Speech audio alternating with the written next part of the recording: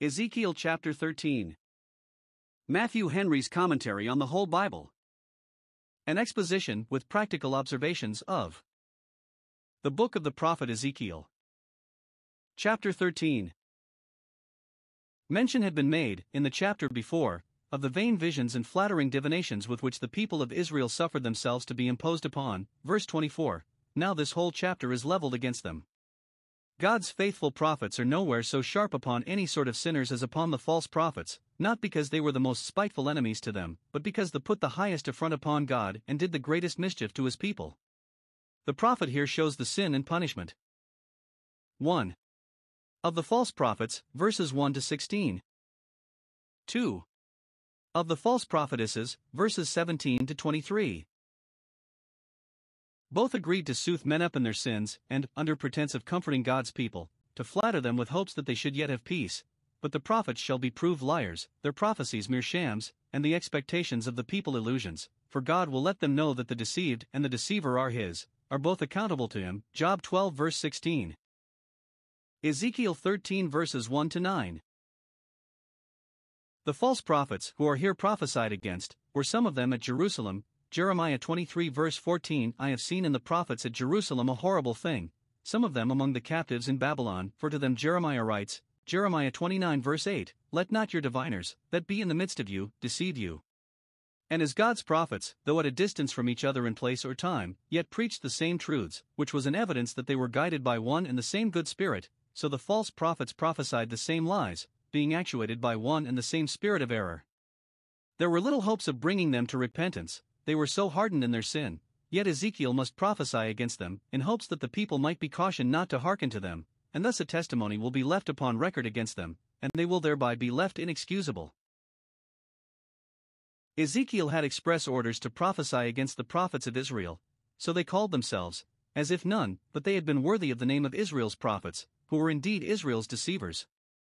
But it is observable that Israel was never imposed upon by pretenders to prophecy till after they had rejected and abused the true prophets, as, afterwards, they were never deluded by counterfeit messiahs till after they had refused the true Messiah and rejected him.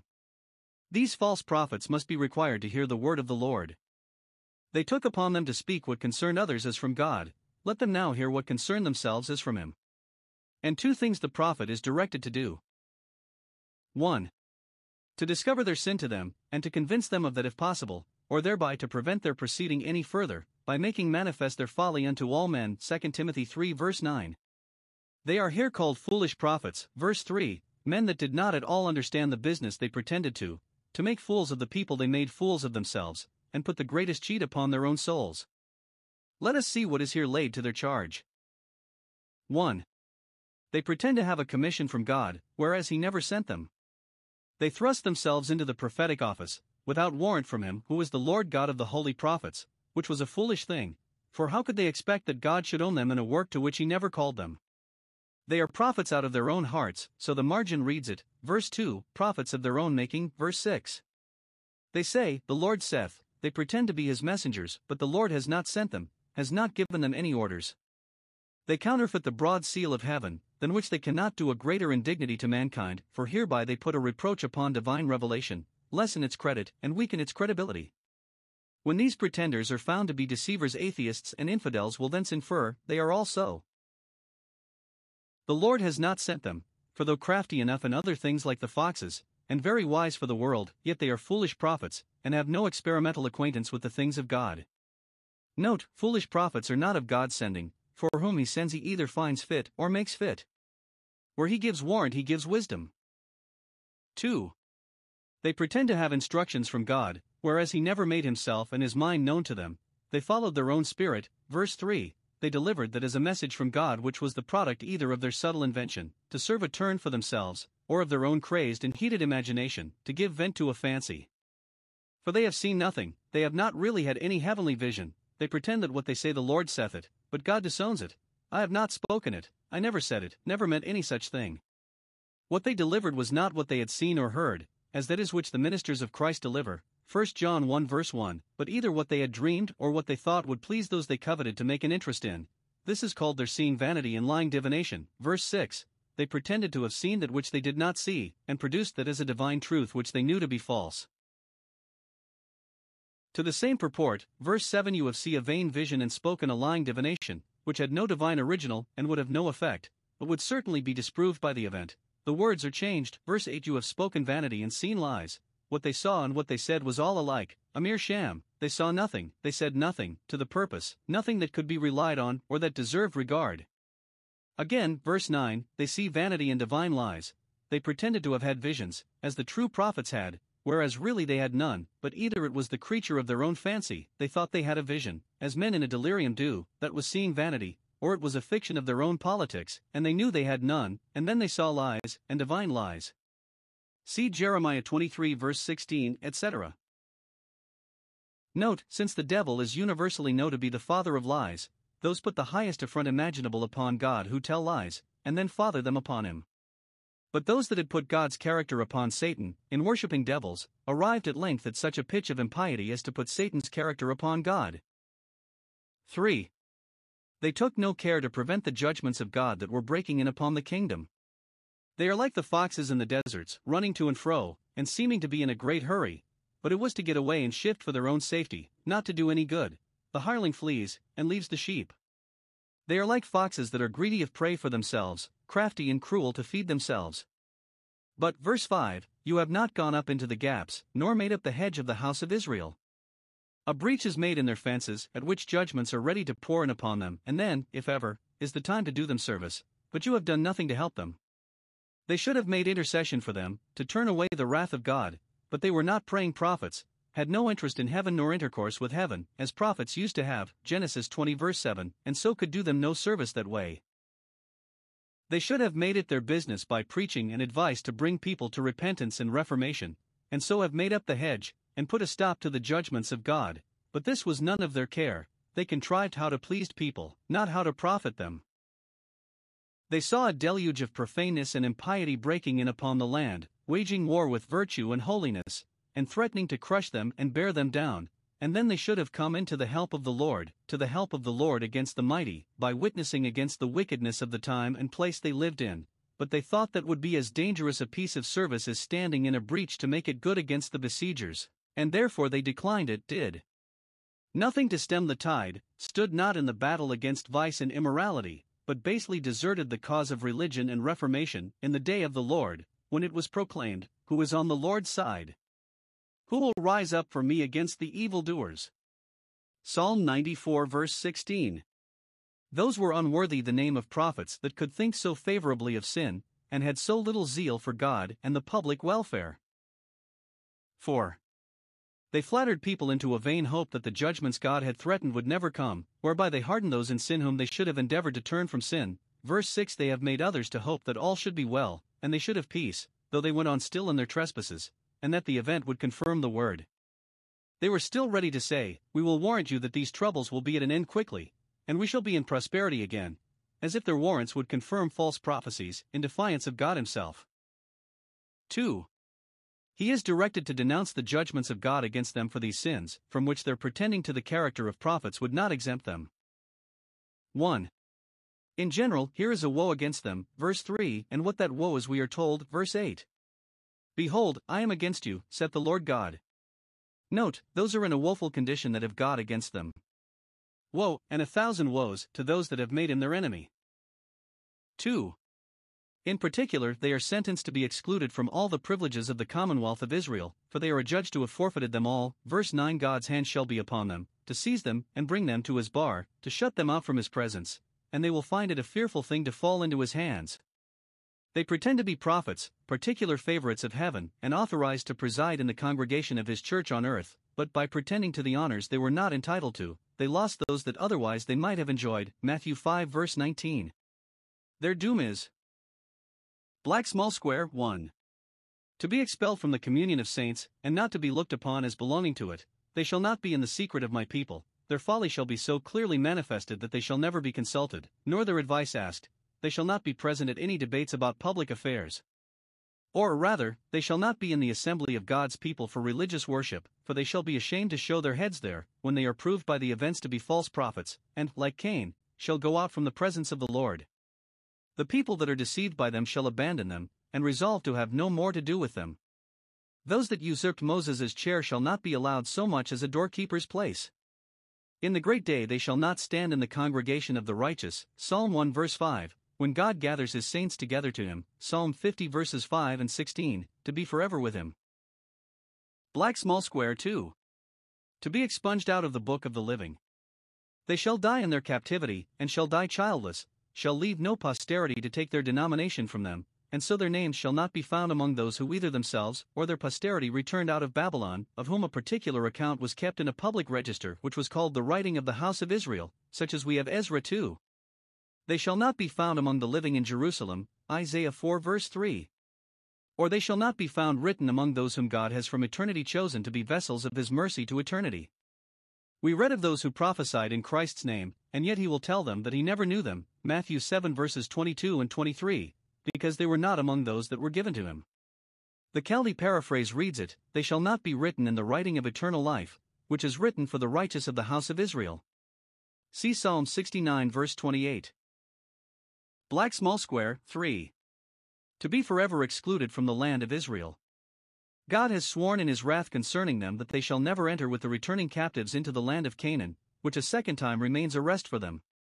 Note, those who oppose the design of God's threatenings, and will not be awed and influenced by them, forfeit the benefit of his promises, and cannot expect to be comforted and encouraged by them. Ezekiel 13 verses 10 to 16. We have here more plain dealing with the false prophets, and some further articles of their doom. We have seen the people made ashamed of the false prophets, though sometimes they had been fond of them, and casting them away, as they shall do their false gods, with indignation. Now here we find them as much ashamed of their false prophecies, which they had sometimes depended upon with much assurance. Observe. 1. How the people are deceived by the false prophets. Those flatterers seduced them, saying peace, and there was no peace, verse 10. They pretended to have seen visions of peace, verse 16. But that could not be, for there was no peace, saith the Lord God. There was no prosperity designed for them, and therefore there could be no ground for their security, yet they told them that God was at peace with them, and had mercy in reserve for them, and that the war they were engaged in with the Chaldeans should soon end in an honorable peace, and their land should enjoy a happy repose and tranquility. They told the idolaters and other sinners that there was neither harm nor danger in the way they were in. Thus they seduced God's people, they put a cheat upon them, led them into mistakes, and drew them aside out of that way of repentance and reformation which the other prophets were endeavoring to bring them into. Note, those are the most dangerous seducers who suggest to sinners that which tends to lessen their dread of sin and their fear of God. Now this is compared to the building of a slight rotten wall, or, according to our Saviour's similitude, which is to the same purport with this, Matthew 7 verse 26, the building of a house upon the sand, which seems to be a shelter and protection for a while, but will fall when a storm comes. One false prophet built the wall, set up the notion that God was not at all displeased with Jerusalem, but that the city should be confirmed in its flourishing state, and be victorious over the powers that now threatened it. This notion was very pleasing, and he that started it made himself very acceptable by it, and was caressed by every body, which invited others to say the same. They made the matter look yet more plausible and promising. They daubed the wall, which the first had built, but it was with untempered mortar, sorry stuff, that will not bind nor hold the bricks together. They had no ground for what they said, nor had it any consistency with itself, but was like ropes of sand. They did not strengthen the wall, were in no care to make it firm, to see that they went upon sure grounds. They only daubed it to hide the cracks, and make it look well to the eye. And the wall thus built, when it comes to any stress, much more to any distress, will bulge and totter, and come down by degrees.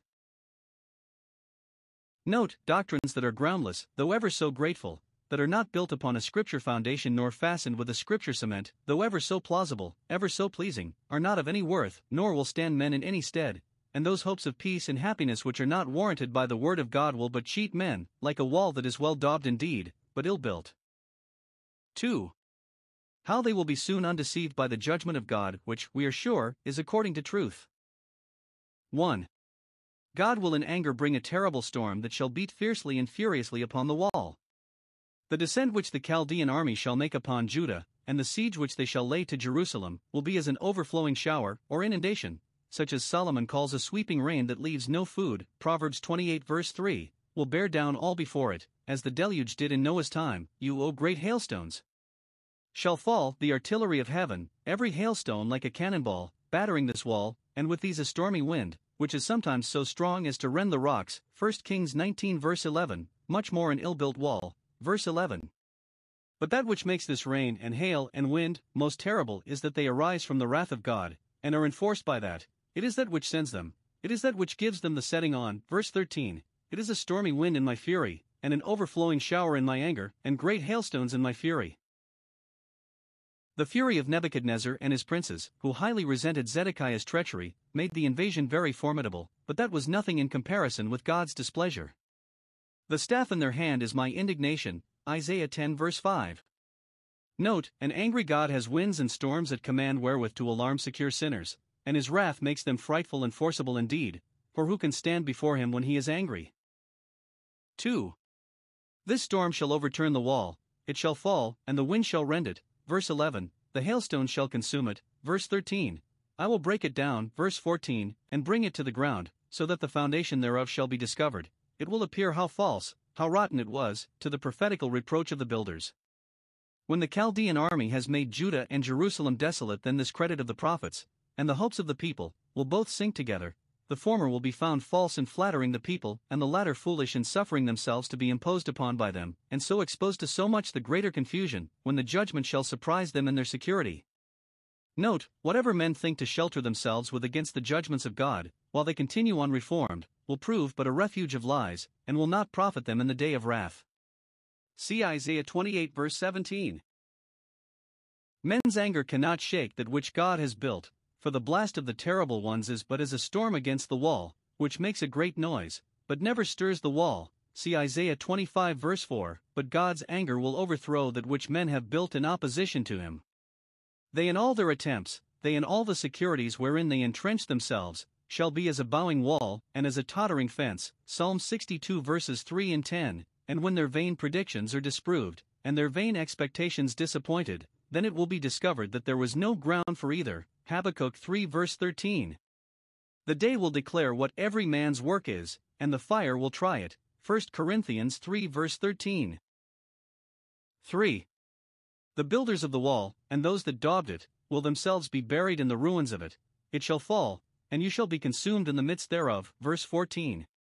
And thus the threatenings of God's wrath, and all the just intentions of it, shall be accomplished to the uttermost, both upon the wall, and upon those that have daubed it, verse 15. The same judgments that will prove the false prophets to be false will punish them for their falsehood, and they themselves shall be involved in the calamity which they made the people believe there was no danger of, and become monuments of that justice which they bade defiance to.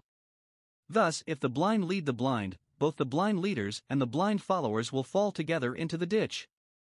Note, those that deceive others will in the end prove to have deceived themselves, and no doom will be more fearful than that of unfaithful ministers, that flattered sinners in their sins. 4. Both the deceivers and the deceived, when they thus perish together, will justly be ridiculed and triumphed over. Verse 12, when the wall has fallen, shall it not be said unto you by those that gave credit to the true prophets, and feared the word of the Lord, now where is the daubing wherewith you have daubed the wall? What has become of all the fine soft words and fair promises wherewith you flattered your wicked neighbors, and all the assurances you gave them that the troubles of the nation should soon be at an end? The righteous shall laugh at them, the righteous righteous men shall, saying, Lo, this is the man that made not God his strength, Psalm 52 verses 6 and 7. I also will laugh at your calamity, Proverbs 1 verse 26. They will say unto you, verse 15, the wall is no more, neither he that daubed it, your hopes have vanished, and those that supported them, even the prophets of Israel, verse 16. Note, those that usurp the honors that do not belong to them will shortly be filled with the shame that does. Ezekiel 13 verses 17 to 23. As God has promised that when he pours out his Spirit upon his people both their sons and their daughters shall prophesy, so the devil, when he acts as a spirit of lies and falsehood, is so in the mouth not only of false prophets, but of false prophetesses too, and those are the deceivers whom the prophet is here directed to prophesy against, for they are not such despicable enemies to God's truths as deserve not to be taken notice of, nor yet will either the weakness of their sex excuse their sin or the tenderness and respect that are owing to it exempt them from the reproaches and threatenings of the word of God. No, Son of man, set thy face against the daughters of thy people, verse 17. God takes no pleasure in owning them for his people. They are thy people, as Exodus 32 verse 7. The women pretend to a spirit of prophecy, and are in the same song with the men as Ahab's prophets were, go on and prosper. They prophesy out of their own heart too, they say what comes uppermost and what they know nothing of. Therefore prophesy against them from God's own mouth. The prophet must set his face against them, and try if they can look him in the face and stand to what they say. Note, when sinners grow very impudent, it is time for reprovers to be very bold. Now observe. 1. How the sin of these false prophetesses is described, and what are the particulars of it. 1. They told deliberate lies to those who consulted them, and came to them to be advised, and to be told their fortune. You do mischief by your lying to my people that hear your lies. Verse 19. They come to be told the truth, but you tell them lies, and because you humor them in their sins, they are willing to hear you. Note, it is ill with those people who can better hear pleasing lies than unpleasing truths, and it is a temptation to those who lie in wait to deceive to tell lies when they find people willing to hear them, and to excuse themselves with this. See Populus Vult Decipi, Decipiator. If the people will be deceived, let them. 2. They profane the name of God by pretending to have received those lies from him. Verse 19. You pollute my name among my people, and make use of that for the patronizing of your lies, and the gaining of credit to them. Note, those greatly pollute God's holy name that make use of it to give countenance to falsehood and wickedness. Yet this they did for handfuls of barley and pieces of bread. They did it for gain, they cared not what dishonor they did to God's name by their lying, so they could but make a hand of it for themselves. There is nothing so sacred which men of mercenary spirits, in whom the love of this world reigns, will not profane and prostitute, if they can but get money by the bargain. But they did it for poor gain. If they could get no more for it, rather than break, they would sell you a false prophecy that should please you to a nicety for the beggar's dole, a piece of bread or a handful of barley, and yet that was more than it was worth. Had they asked it as an alms, for God's sake, surely they might have had it, and God would have been honored. But, taking it as a fee for a false prophecy, God's name is polluted, and the smallness of the reward heightens the offense. For a piece of bread that man will transgress, Proverbs 28 verse 21. Had their poverty been their temptation to steal, and so to take the name of the Lord in vain, it would not have been nearly so bad as when it tempted them to prophesy lies in his name, and so to profane it. 3. They kept people in awe and terrified them with their pretensions. You hunt the souls of my people, verse 18. Hunt them to make them flee, verse 20, hunt them into gardens, so the margin reads it. You use all the arts you have to court or compel them into those places where you deliver your pretended predictions, or you have got such an influence upon them that you make them do just as you would have them to do, and tyrannize over them. It was indeed the people's fault that they did regard them, but it was their fault by lies and falsehoods to command that regard. They pretended to save the souls alive that came to them, verse 18. If they would but be hearers of them, and contributors to them, they might be sure of salvation. Thus they beguiled unstable souls that had a concern about salvation as their end, but did not rightly understand the way, and therefore hearkened to those who were most confident in promising it to them. But will you pretend to save souls, or secure salvation to your party? Those are justly suspected that make such pretensions. 4. They discouraged those that were honest and good, and encouraged those that were wicked and profane. You slay the souls that should not die, and save those alive that should not live, verse 19. This is explained, verse 22. You have made the heart of the righteous sad, whom I have not made sad, because they would not, they durst not, countenance your pretensions. You thundered out the judgments of God against them, to their great grief and trouble.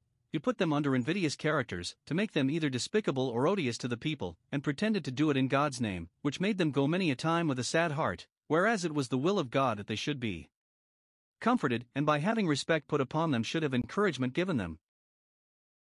But on the other side, and which is still worse, you have strengthened the hands of the wicked and emboldened them to go on in their wicked ways and not to return from them, which was the thing the true prophets with earnestness called them to.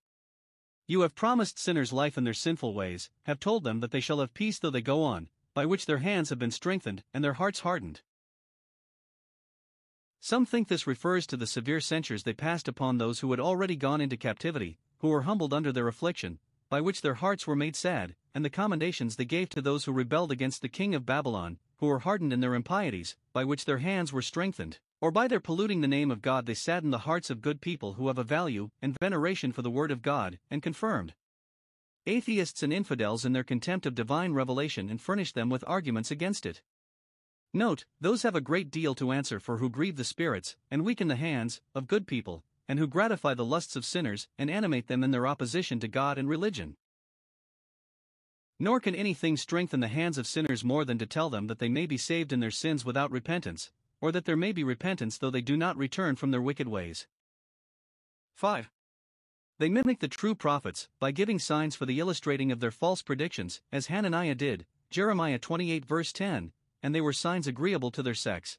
They sewed little pillows to the people's armholes, to signify that they might be easy and repose themselves, and needed not be disquieted with the apprehensions of trouble approaching. And they made kerchiefs upon the head of every stature, of persons of every age, young and old, distinguishable by their stature. Verse 18. These kerchiefs were badges of liberty or triumph, intimating that they should not only be delivered from the Chaldeans, but be victorious over them. Some think these were some superstitious rites which they used with those to whom they delivered their divinations, preparing them for the reception of them by putting enchanted pillows under their arms and handkerchiefs on their heads, to raise their fancies and their expectations of something great. Or perhaps the expressions are figurative. They did all they could to make people secure, which is signified by laying them easy, and to make people proud, which is signified by dressing them fine with handkerchiefs, perhaps laid or embroidered on their heads. 2. How the wrath of God against them is expressed. Here is a woe to them, verse 18, and God declares himself against the methods they took to delude and deceive, verse 20. But what course will God take with them? 1. They shall be confounded in their attempts, and shall proceed no further, for, verse 23, you shall see no more vanity nor divine revelations, not that they shall themselves lay down their pretensions in a way of repentance, but when the event gives them the lie they shall be silent for shame, or their fancies and imaginations shall not be disposed to receive impressions which assist them in their divinations as they have been, or they themselves shall be cut off. 2. God's people shall be delivered out of their hands. When they see themselves deluded by them into a false peace and a fool's paradise, and that though they would not leave their sin has left them, and they see no more vanity nor divine divinations, they shall turn their back upon them, shall slight their predictions. The righteous shall be no more saddened by them, no, nor the wicked strengthened. The pillows shall be torn from their arms, and the kerchiefs from their heads. The fallacies shall be discovered, their frauds detected, and the people of God shall no more be in their hand, to be hunted as they had been. Note, it is a great mercy to be delivered from a servile regard to, and fear of, those who, under color of a divine authority, impose upon and tyrannize over the consciences of men, and say to their souls, bow down, that we may go over. But it is a sore grief to those who delight in such usurpations to have their power broken, and the prey delivered. Such was the Reformation to the Church of Rome. And, when God does this, he makes it to appear that he is the Lord, that it is his prerogative to give law to souls.